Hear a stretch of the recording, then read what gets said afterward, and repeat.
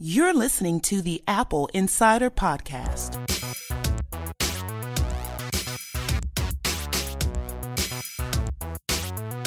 Welcome to a very special episode of the Apple Insider Podcast.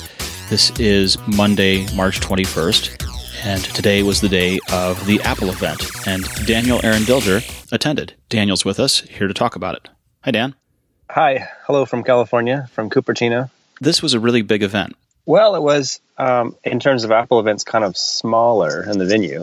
Right. This was, in terms of the venue, this was held in the theater, the Town Hall Theater on the main campus. Is that right? Right. And that's the same theater where the iPod event was held years ago. Yeah, he mentioned that in the being kind of like a historic thing. Most of the big events where they introduced an entirely new product have been somewhere else, either at Moscone Center or they threw special events like for the watch. They did that at the college here that's not far from Apple's campus, or some of the other larger events, spaces around the Bay Area. But this is kind of like their own on-campus thing. And they did a similar thing to last year where I actually parked behind the building where they usually let you in. And I don't know, that's not right. I had to go around to the other side. They were bringing people in through the front, the media.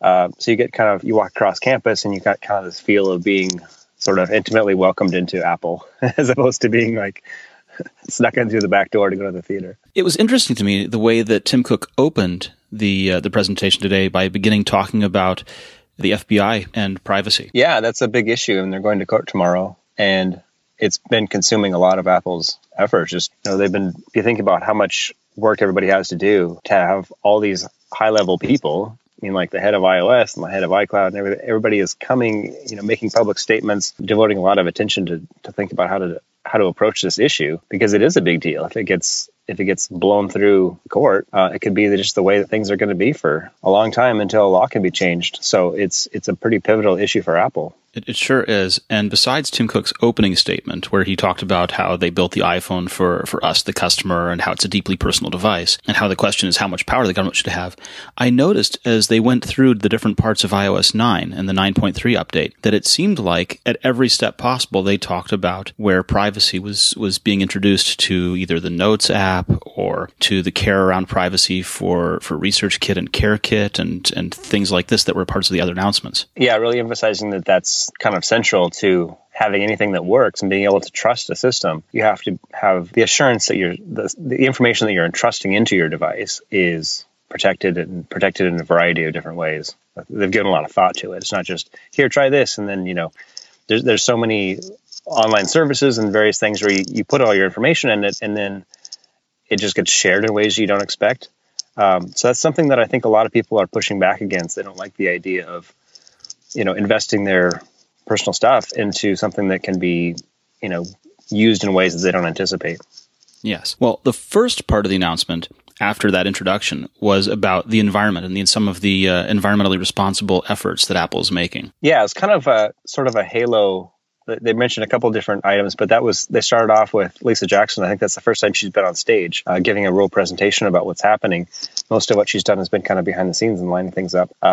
But it was kind of interesting to see that much devoted to, hey, before we show you stuff that you came to see, here's stuff that we also want you to pay attention to and to think about. And so the environment played a big role in that. And that's something Apple's been talking about for a while, but they haven't made it so much. It's something they've been doing for years before they even start talking about it. And I remember going to an event one time, I think it was a shareholder meeting, and there was some discussion about, I actually got to ask the question. I said, you're doing all these things. There's an awful lot going into the environment in what you're doing. Why don't you make more of a mention of this? And the kind of answer that I got, it was Steve Jobs was there, and also, Tim Cook. And it seemed like I got kind of the answer from both of them being like, we're doing what we think is the right thing to do. And we don't have to make a big issue about it.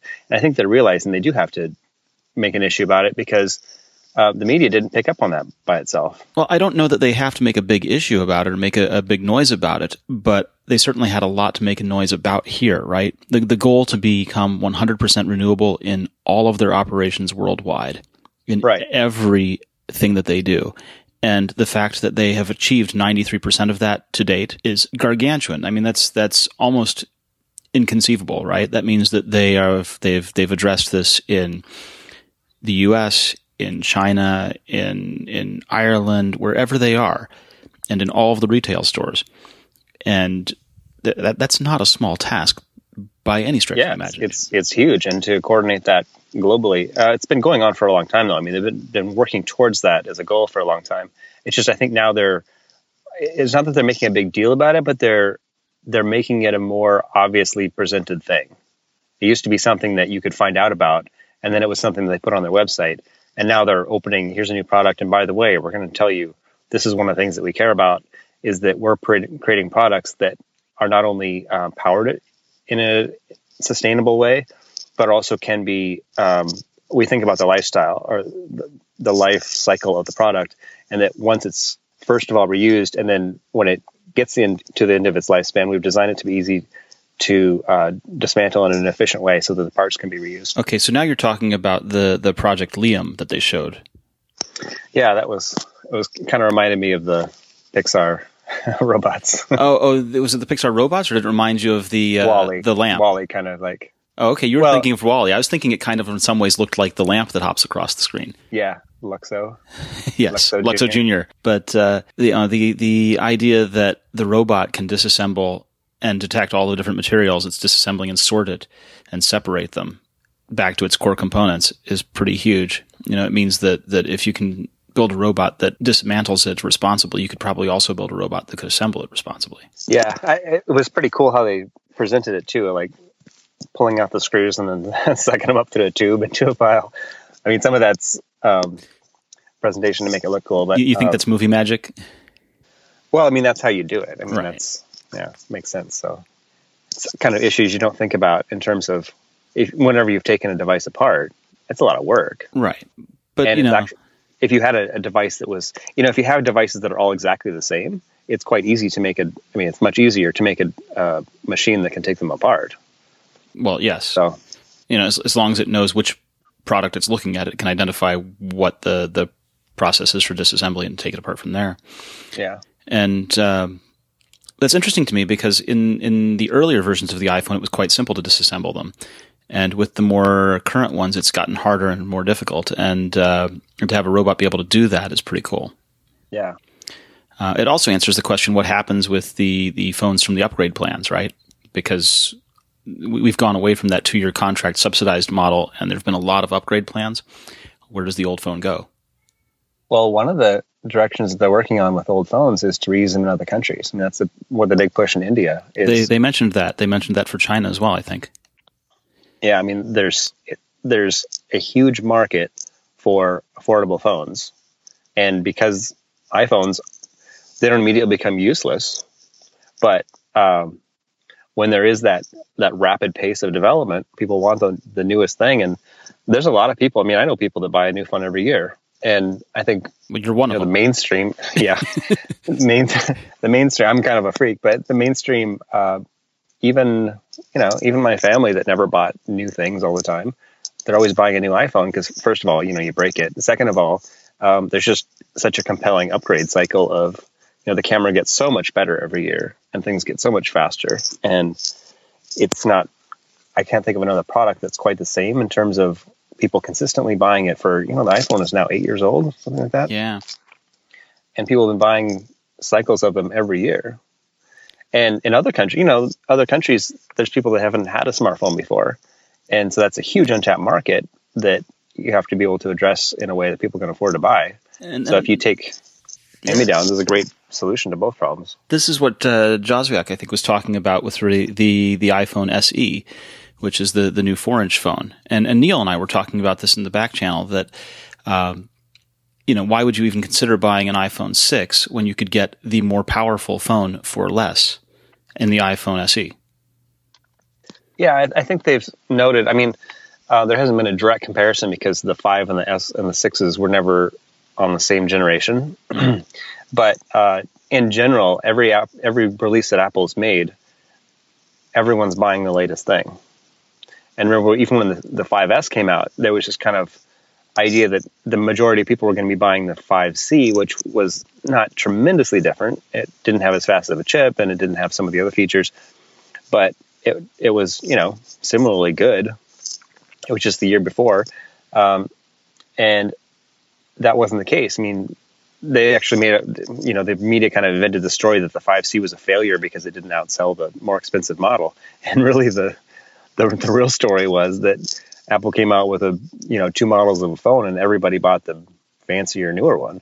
And that's kind of carried forward. And with the 6 Plus, people have kind of pushed upward in what they're buying. So Apple's average selling prices for iPhones has been going up, which is kind of incredible because every other industry, particularly in the tech industry, the average selling price of devices is plummeting, whether it's PCs or phones or tablets or anything. And Apple's not doing that. So it's pretty incredible that they can consistently come out with new products that get people to upgrade. And I think the 4-inch iPhone SE is a pretty incredible offering because it's got everything that the 6S or 6S Plus has in it pretty much. I mean, it's the A9 processor, it's the Motion Pro processor, it's got all of the goods in it. It's got the camera. There's no good reason not to have that phone. Well, the one thing it doesn't have is the 3D Touch, which is kind of one of the features that Apple's been pushing with the newest 6S. I'm trying to think if there was something else. It escapes me if there's another kind of significant differentiator. Very competent phone, right? Yeah, I mean, it's very much in line with not just the 6, but the 6S. I mean, it has like the newest camera, the newest chip, and having less resolution, it's actually going to be faster in terms of some benchmarks. Right, that was something you noticed with your iPhone 6 Plus because you were trying to push that larger screen. Right. So there's people that just naturally like a smaller phone. And, I was handling it and remembering what it was like to have a phone that you could reach without stretching your thumbs. And even though I have huge hands, I do notice with the 6 Plus, it's frequently this kind of huge stretch across the screen to get anything done. But it's also difficult to give up that big screen. So I don't know. They covered ResearchKit and how great ResearchKit has been in terms of increasing the amount of participation in research studies.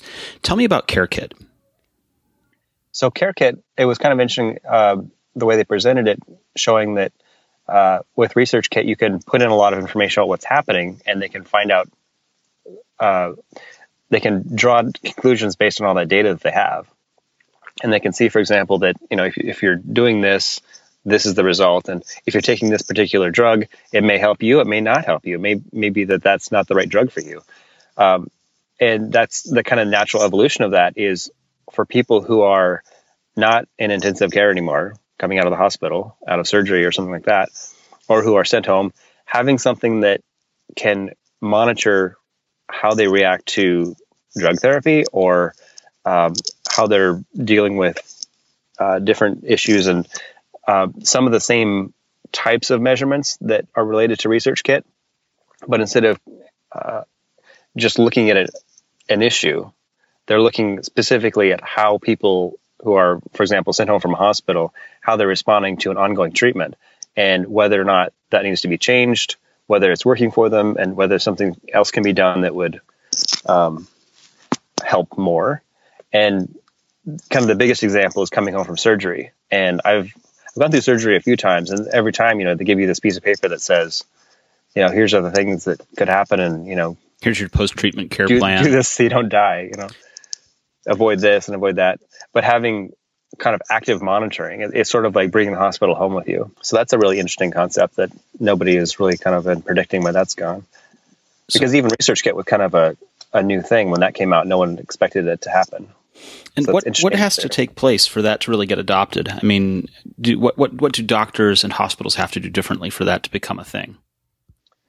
Well, I think it'll be related to specific hospitals, and as they see value in doing it, it's like any tool. Once you put a tool out there, you have early adopters that start seeing results, and then you have other people that observe that and say, "Hey, we need to do that too because it's such a big deal." And there's so many areas in computing where that has been the case. I mean, it was kind of obvious from the early days of PCs that for accounting, being able to have, this like a spreadsheet or a database where you could immediately do things you couldn't do on paper before. And so that's kind of another example of that, finding another way to have our smartphones, which are full of it's not just a computer, but it also has all these sensors on it. It's a good data acquisition device. Yeah. And, you can send it right to your doctor. And so it's a a smart application that Apple's kind of unique in presenting that. Next, they ran through a series of updates, right? They seemed to go through this really quickly as we were doing it. And they went through tvOS and talked about tvOS getting folders, getting dictation support for things like username and passwords, and Siri being applied to a broader and broader series of apps. Yeah, all those are things in the public beta. I believe it's public. Yes. It's a developer beta. There was a public beta. So those are not things that we didn't know about, but it was kind of an update across the board in terms of software of new things that are coming out with a batch update. I think one of my big complaints about Apple TV and tvOS has been the App Store and the difficulty of searching the App Store. And so being able to use Siri to not only ask for an app by name, but also to ask for a kind of app. Yeah, that's a cool idea. I'm waiting to see. I'm going to test it a little bit later on and see how helpful that is. And, you think about it, the TV App Store has been around for a few months. It's pretty new. And pretty much almost every time that I go to check out something on TV, I go and there's some new thing that is interesting enough to download. They have over 5,000 apps on the App Store for TV. Yeah. For having only been out for just a few short months, that is not terrible. Yeah, it's pretty impressive. And also just once you have that many apps, it's kind of like when the App Store first came out on the iPhone. And the first thing you do is download a bunch of apps, and then you're like, oh, I have a bunch of apps I have to figure out how to manage. So the idea of folders and then being able to pull up apps by voice with Siri, it's just kind of this evolving, how do you deal with success? Yeah. You create a new problem and then you have to solve it. Definitely. And after tvOS, they covered we covered iOS 9. And that too was like 9.3, the new stuff that we've known about. I mean, those things we've already covered, and Apple's even presented before, but it's out now. So, and they were small changes that they chose to focus on, right? They chose to focus on notes and the ability to password protect it, fingerprint protect it. They talked about health and the ability to give people app recommendations to help get even better data into the health dashboard, and making news personalized, which was cool. They spent some time talking about Night Shift. Can you tell me about Night Shift? Night Shift is the idea of changing the representation of how colors are displayed based on the time of the day. So you have a less, intensely bright blue screen when you're at night reading in bed. So it kind of dials it down with the idea of making it it's more soothing and your brain is ready to go to sleep. My understanding is that light fools your brain into thinking that it's daylight and you should be awake, and that especially the blue component of the light is particularly fatiguing and also prompts you to stay awake. And so by dialing it back, that it's going to help you get to sleep better. Yeah, it's like your whole serotonin, melatonin cycle of light influences how your wake cycle is. So it's interesting to kind of, and it was a third-party app, I believe. That Flux, Flux. Yeah, so Apple kind of Sherlocked it. I mean, they kind of borrowed it, but they've also expanded upon that in sort of a new way with the new iPad Pro. Mm-hmm. They have ambient light sensors, and it's True Tone, which is kind of a interesting play on. It's the same thing with the flash of when you're taking a photo, when you need a flash, being able to match the lighting to make it the most flattering tone. So it's kind of in the opposite direction, that it's changing the kind of light used to illuminate the display to sort of mimic the ambient lighting around you. I paid attention to the announcement about CarPlay, and I'm a big CarPlay fan.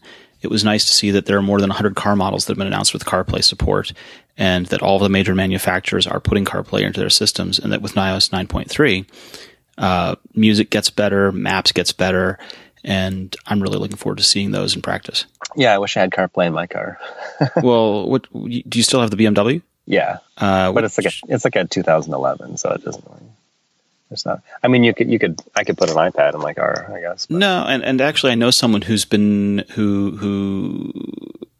came up with a way to actually run the CarPlay interface on the iPad. So you could totally do that. They also make aftermarket ones, but I need to get rid of my car before the real impact of not having maintenance on it anymore hits me.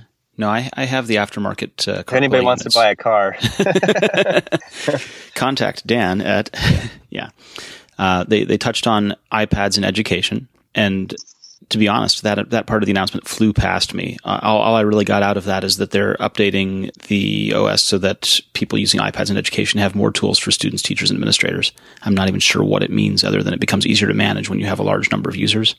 Well, they've already presented that. That's one of the main components of iOS 9.3 is that classroom functionality of basically having, I believe it's cloud driven, but an educator can set up an account and manage classroom iPads, kind of similar to previous management tools for Macs.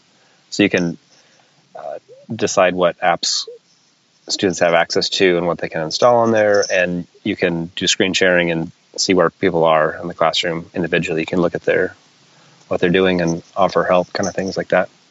Cool. So they're starting with education. That's something that would be kind of eventually broadly interesting to corporate users and also even home users in some circumstances. But I think they're working to kind of dial it in for education first, because that's a big part of their market for the sort of family iTunes App Store accounts have always been a little bit weird to manage. So maybe that's something that trickles down to the rest of us. Yeah, I mean, they've kind of been congealing the family plans and figuring out how to do it. There's still some things that it's not really clear what the solution is. For example, photos.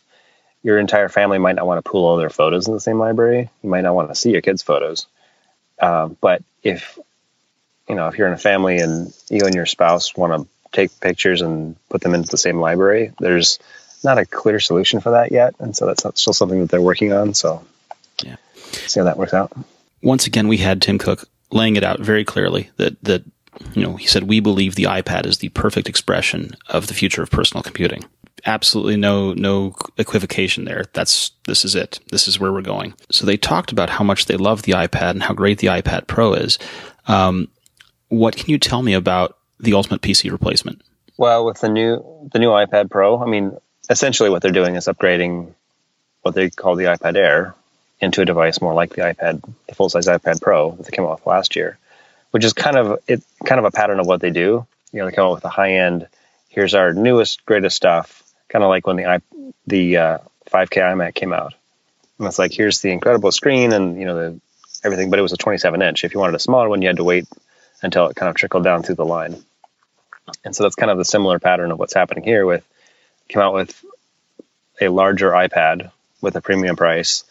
It has support for the pencil stylus and some of the new stuff that requires having a faster chip, and then bringing that down to the regular size iPad, which they kind of emphasize has been the most popular version. Yeah. Did you have did you get your hands on with the smaller iPad Pro? Yeah, I worked with it a little bit. I was kind of watching. It's kind of hard to film and play with at the same time, so I was having the guy give me a professional tour of it while I was filming. I noticed it has the camera bump on the back. Yeah, it's the same camera as the 6. So if you're going to lie it flat and draw on it, is that a problem? Does it rock and wobble from side to side? Not tremendously, but a lot of people put a case in the back too. I mean, you have like a rubberized case. That's what I have on the iPad Pro that I have. So if you do that, I mean, it's the same thing with the iPad Pro. Okay. It has kind of a little bump out. So it doesn't really matter. It's just kind of there. I mean, you can notice it. It's not like a top. It's not impossible to lay on a surface, but if you want to have a smooth surface, putting it in the case kind of solves that problem. Yeah. Now, what did the small iPad Pro get anything that the large one pre-existing model doesn't have? Well, they're talking about the screen technology, and that's changed. I don't know if it's exactly the same as the Pro, but it's got a few upgrades over what it had before that are in addition to the support for the pencil, which includes a greater gamut ratio, color gamut. Mm-hmm. So produces a wider range of colors. Looked incredible when I was working on it. The other thing that I noticed, one thing that it doesn't have, I believe, I mean, I've been seeing this on Twitter and looking at the specs, I think this is correct. the new Pro doesn't have USB 3 internally, where the larger size Pro does. How would they know? Well, I mean, what it has is support for it. Oh, you mean how do the reports know? Yeah, I think it's public on the website. I mean, the point of the new camera. I saw it on the internet, so it must be true. Nice. No, but I thought somebody tweeted out. I haven't looked into this into detail, but somebody tweeted out a picture that looked like specs, or I don't remember. I mean, this is kind of stuff I went through kind of quickly, but it looked like the Pro is said to have support for USB 3, and the other one does not say it has support for USB 3. So I don't know if that's definitive or if it's just the way that it's configured to work right now or what. Or just the way that the material was written up.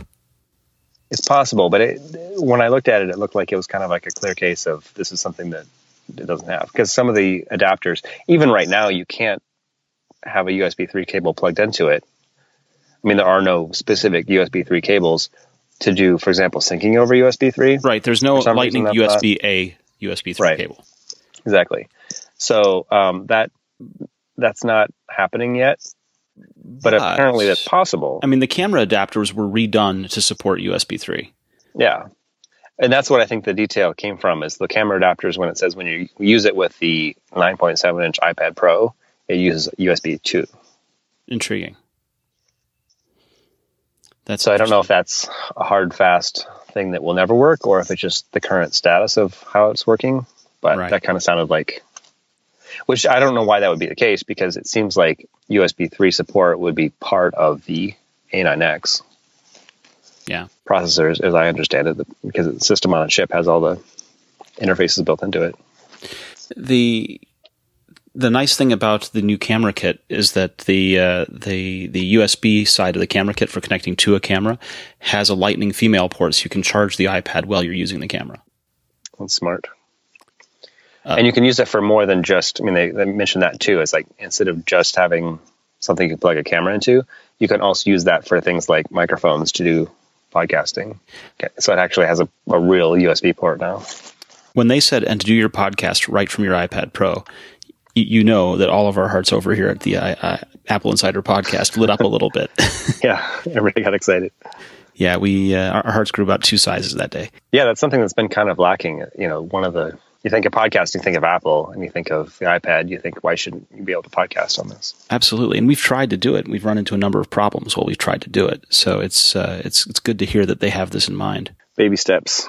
Well, you know us. We're going to try and figure out and see if we can actually do it this way. But they say this is the best upgrade ever for every iPad owner and the ultimate PC upgrade for all the people using old PCs. Yeah, that's their target market, is trying to get everyone to... I mean, there's not a huge new market for people rushing out and buying their first computer anymore, outside of some developing countries, where in China that is actually the case. There's a lot of people that are buying their first phone and first computer kind of thing. But, you know, for most of the world, you have to entice people who are using an old PC into buying into the new decade. Yeah, and there were people that in the comments on our website were a little disappointed that they heard nothing about Mac. And of course, we all kind of knew that this was not going to be a Mac event. But what do you have to say about that in light of the ultimate iPad comments? The iPad is the future of computing. Well, they did touch on a lot of different things. It was all about iOS, though. I mean, all the product introductions they made were all iOS related.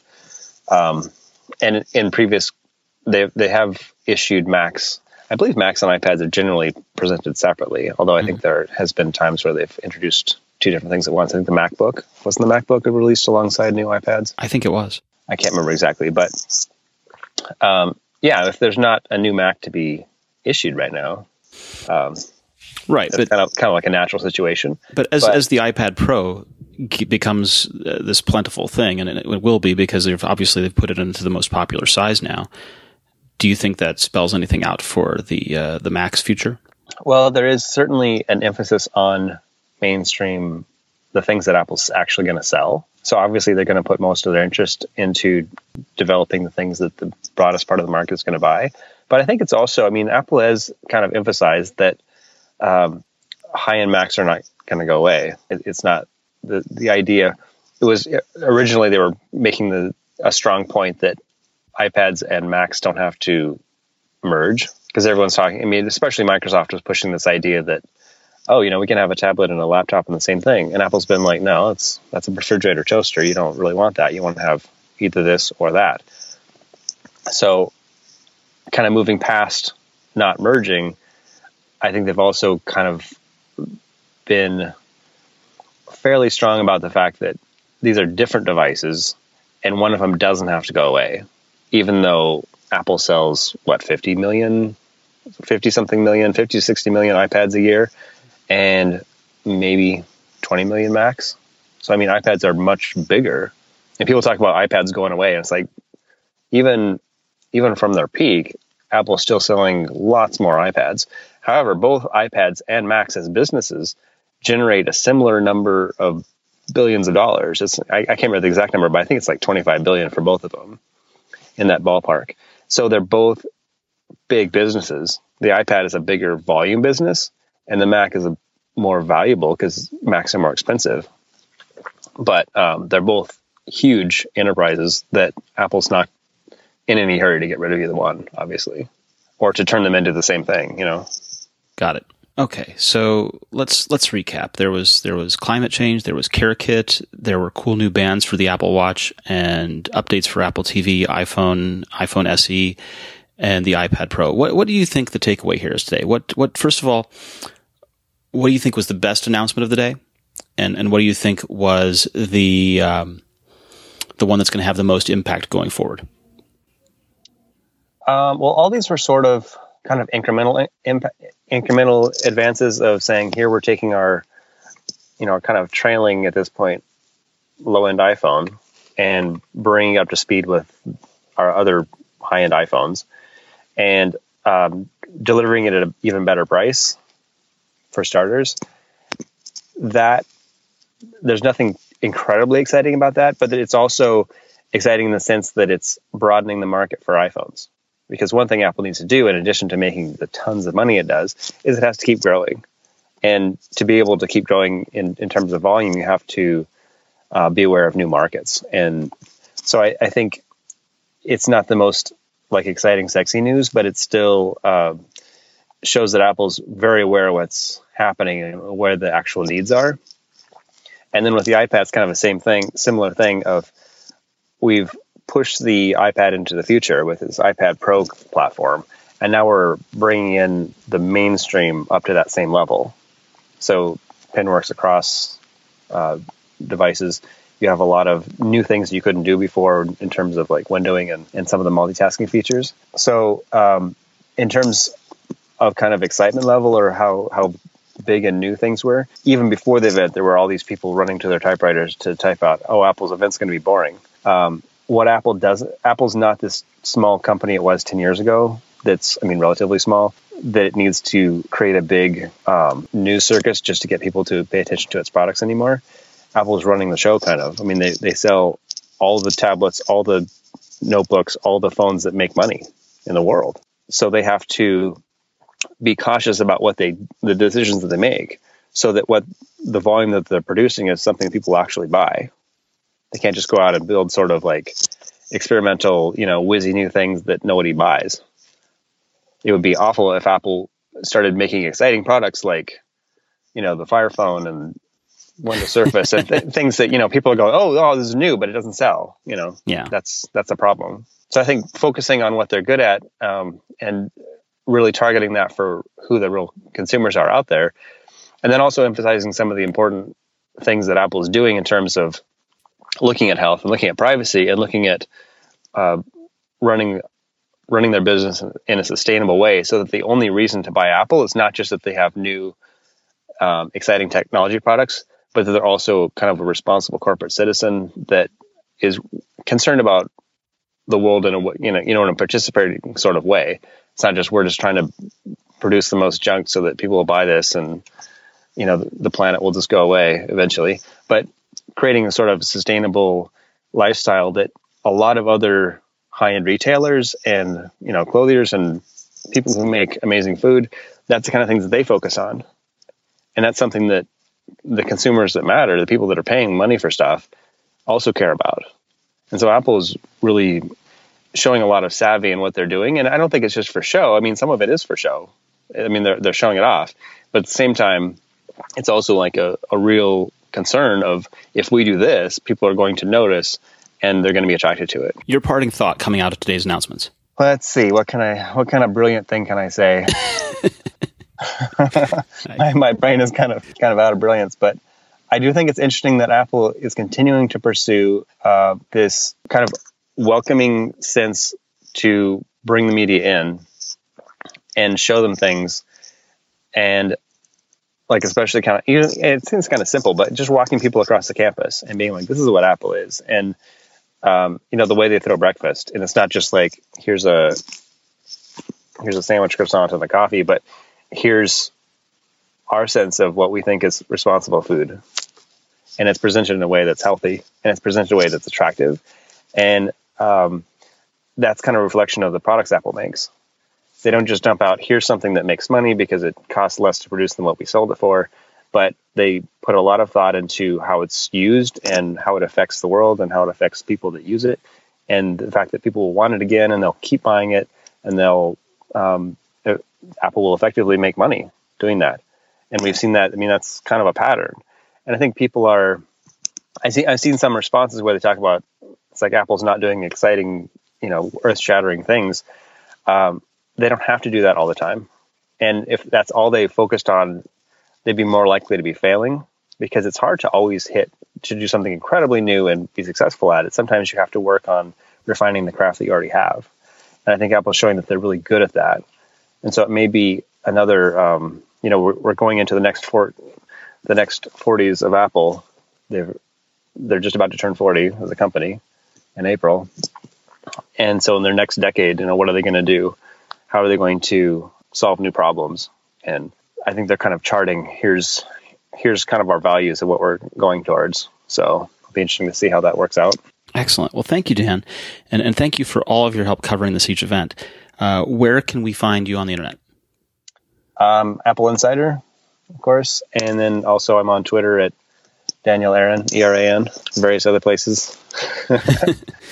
Well, this has been the Apple Insider Podcast, recording Monday, March 21st, following the Apple iPhone SE event. Stay tuned to Apple Insider for more coverage of the 9.7-inch iPad Pro, the 4-inch iPhone SE, live from Apple's headquarters in Cupertino.